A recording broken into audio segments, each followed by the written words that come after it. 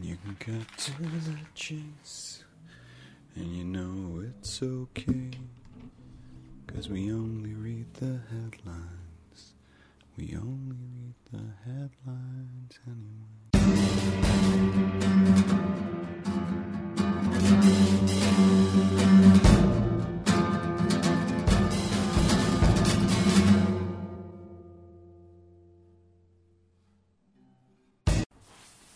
What's up, kids? How are you doing today? First off, I'd like to start off with a thank you to you all.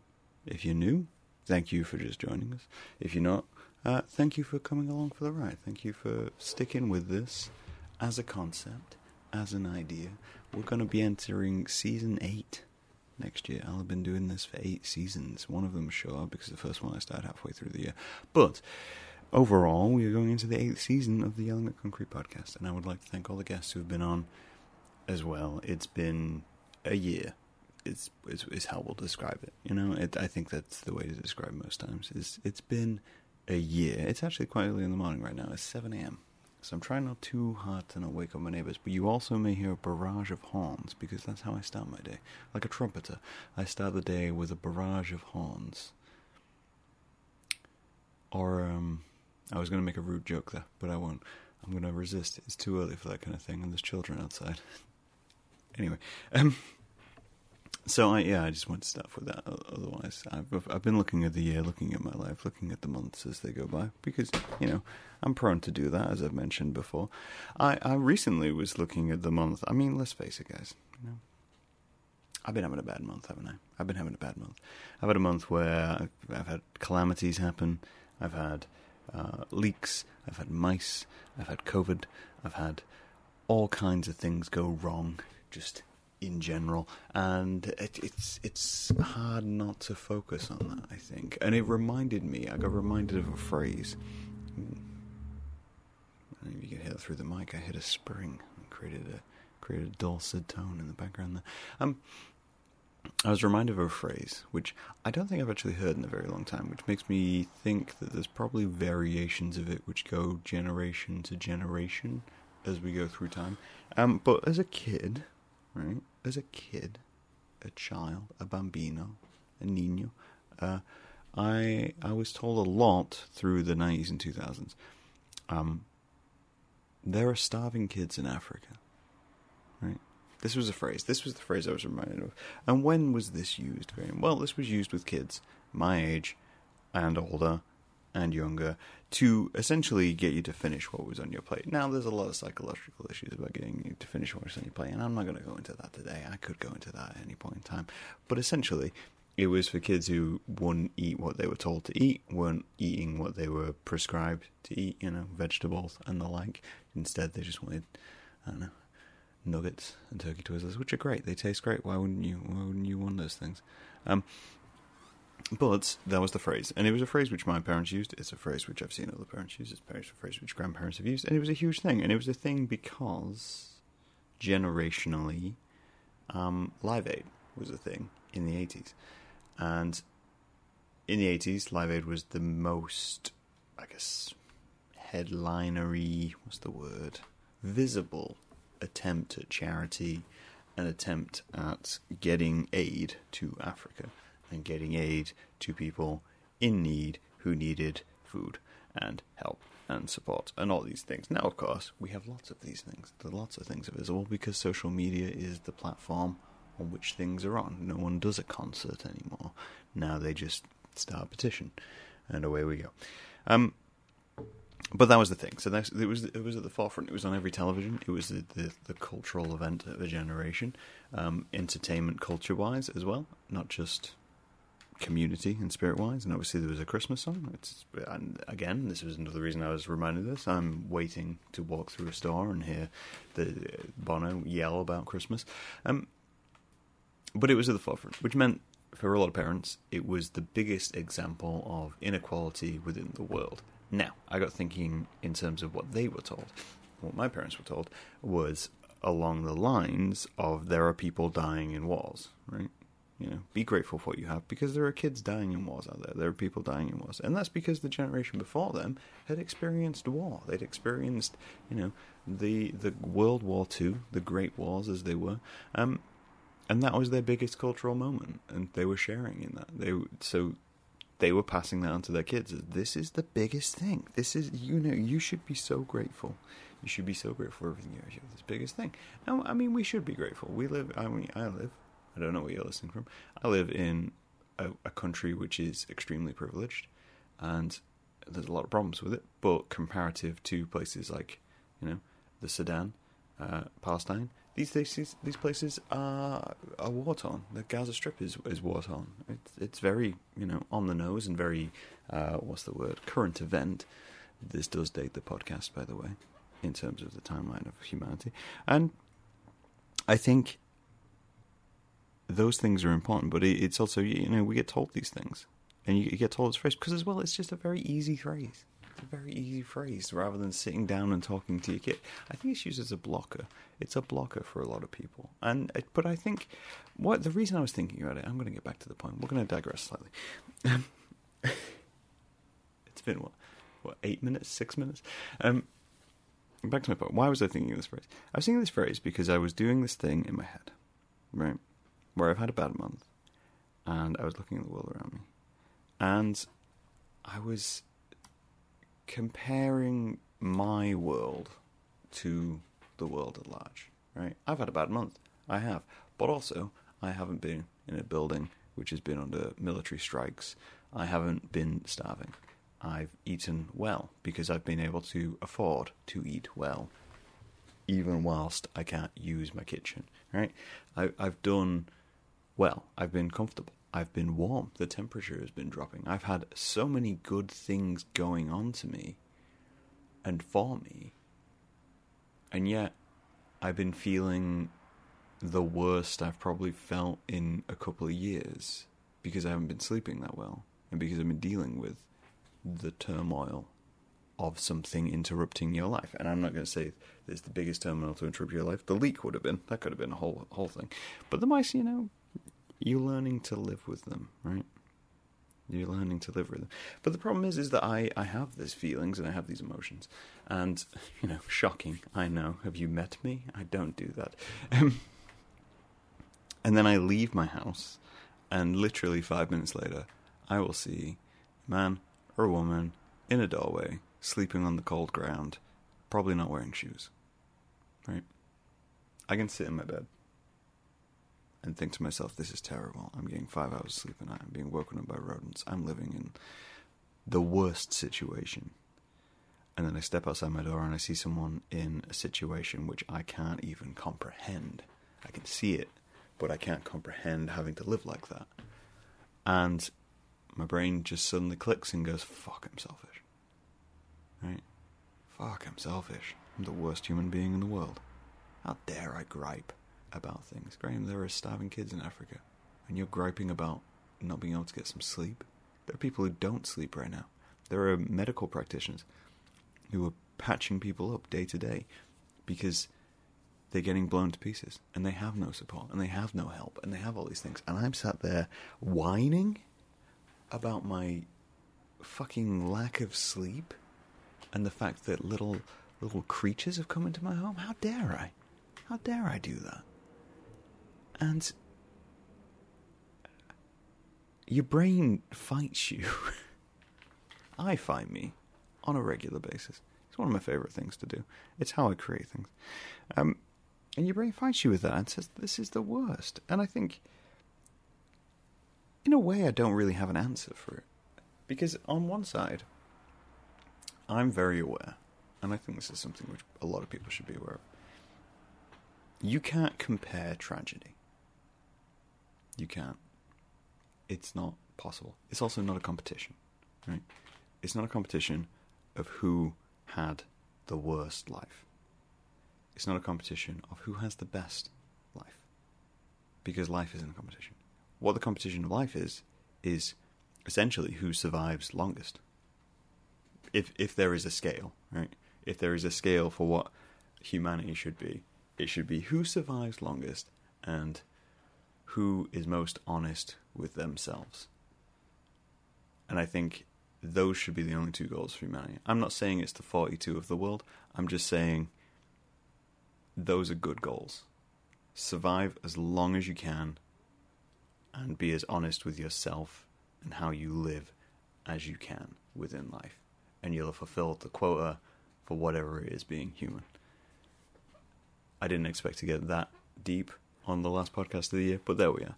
That's the view of it. So on one hand, I'm kind of sat thinking, okay, you can't compare tragedy. You can't, because there is no way to handle where you're going to be placed in the world. I couldn't have told anyone prior to being born, because I didn't have vocal cords, of how I would grow up, the world I would be placed, the race I would be, the background I would come from, the opportunities which would come to me along the way, as much as someone who is in a much worse situation cannot control the situation which they're placed, how they will be presented, the challenges they will be presented with. So when we meet and I say to somebody, hey, this is what I went through today, and they say, hey, this is what I went through today, the only thing which is really comparable is what's happening within that day. Because everything preceding and afterwards is essentially out of both of our control. And the same way when I meet someone who's extremely privileged and has come from a very rich background, and they say, oh, well, you should be doing this, that, and the other. I'm like, I don't particularly judge them for not understanding. I judge them if they don't understand and are unable to see the point of view when presented with facts, and help others along the way to make sure that less people have to struggle in the future. That's when I judge those people, right? You can't compare tragedy, but you can recognize that tragedies happen and progress yourself and society to help prevent that in the future. That's essentially how I try to live. But yeah, it's like, so on one side you can't compare tragedy, so I'm thinking to myself, I shouldn't feel bad for feeling bad, okay? I shouldn't sit there and be like, I'm the worst person in the world, I'm a selfish piece of shit, and I should really just deal with it and live with it and, put traps down and deal with all that kind of shit, because the world is dying, right? The world is dying, and the scale of humanity collapse is so big, and there's so much inequality and all these things. So on one side, I'm like that, I shouldn't do that. But on the other hand, I should. On the other hand, I should be looking at my life and thinking, okay, I've had a shit month. I've had things go wrong. But let's count the things which I've had go right. And I'm not saying this like a wellness influencer. I'm not saying this like, someone who tells you how to live your life. I'm not saying, you need to count your blessings. You need to count your blessings, guys. Did you know that if you focus on the positive only and you ignore all the negativity because it's just not my vibe, you can live a much more fulfilling life. Yes, you can. You can also live a much more ignorant life and closed off life and selfish life by doing that. Yes, I'm throwing shade. I don't give a shit. At me. There's a great quote as well of those kinds of people who look at tragedy on the other side and they kind of, they don't want to help. They don't want to help people, essentially, because they see it as, to be again topical. Suella Braverman. Suella Braverman, if you don't know, is a politician in the UK. Recently got fired. Congratulations, Suella. She said that homelessness is a lifestyle choice. If you'd like to know how ignorant the UK government right now has been and continues to be, she said it's a lifestyle choice. Also, just as a fun fact, she's also the one who is pioneering the idea of deporting criminals to another country. Well, not even criminals, immigrants. Deporting immigrants, I digress. She's deporting immigrants and refugees to another country, I believe it's Somalia, or somewhere like that, as a solution to the immigration problem. Get it together. Anyway, this is her whole idea, and this is the view of it. But she said it was a lifestyle choice, and there's so many people who think that, right? There's so many people who look at this and go, it's a lifestyle choice. If they don't want to be in that situation, they can get themselves... Just pull yourself up by the bootstraps, guys. Grab yourself by the braces. Ask your parents for more money and go buy a house. It's that kind of fun. And there's a great quote, which I'm gonna butcher, by, I think it's by Greg Giraldo. It's from... There's a song called Underwear Goes Inside the Pants, by Lazy Boy. Suggest check it out. I might link it in the comments. I may have even mentioned it on the podcast before. But people love to judge homeless guys, right? This is the quote. Like, if you give them money, they're just going to waste it. They're going to waste the money. And, well, what do you want to do, right? They're going to waste it. They're going to go out and buy alcohol and drugs. And it's like, well, yeah. Why would I judge them? That's exactly what I'm going to do. That's what humans want to do. They want to go buy substances. And what is he going to do? Save the money? Gonna wake up, save the money, run to the store, buy a nice throw rug and a CD rack. It's very dated as a quote, but they're homeless. There is a million mountains to climb before they get to a point where they're saving money. For most everyday people, there's 100 mountains to climb until they can save money, because most people live paycheck to paycheck, because that is modern capitalism. That I digress. Fact is, we look at our own lives. And we look at the things around us, and then we're presented with masses of information. And our problems can seem trivial in that moment, and then seem huge in the next moment. And we get told phrases like, there's people starving in Africa, you should be grateful for what you have, you should focus on the positive. Because we're told to ignore them or just deal with them, because on the scale of everything is so big, right? Everything.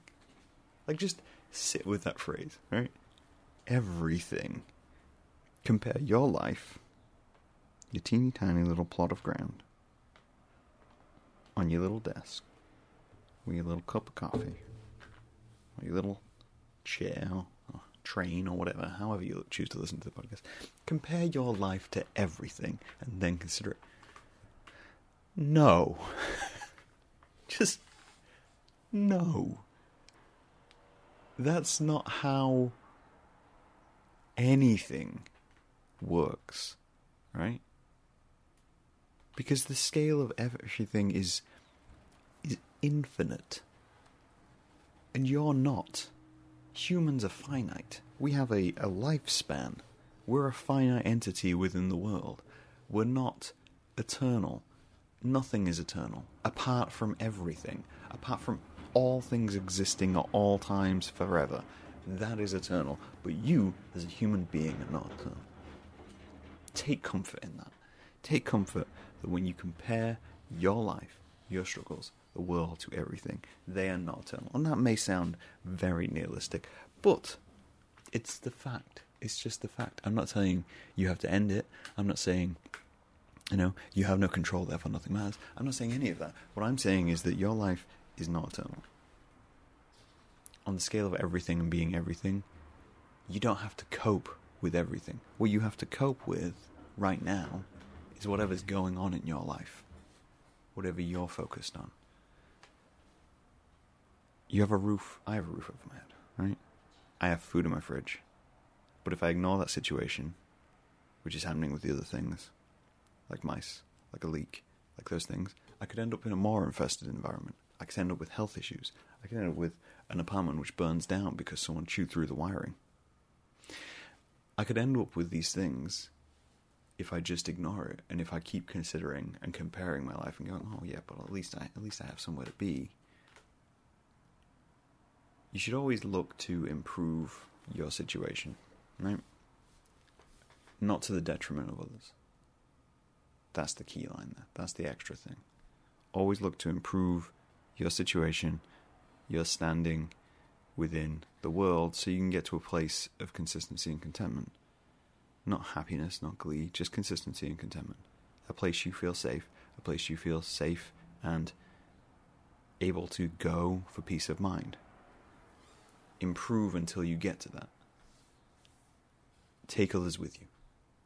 And then once you have that, enable them to do the same.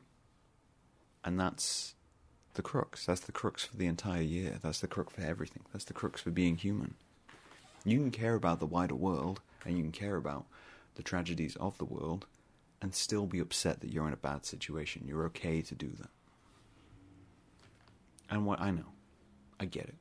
I'm just some coming middle-aged white guy on the internet giving you advice on how to live with life and how to cope with yourself mentally.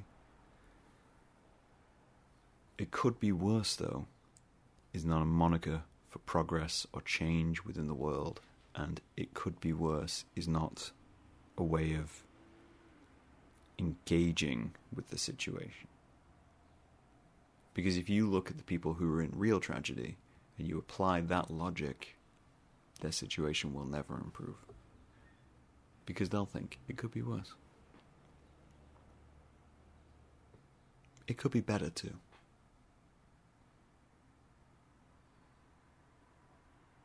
This is the last episode of the year.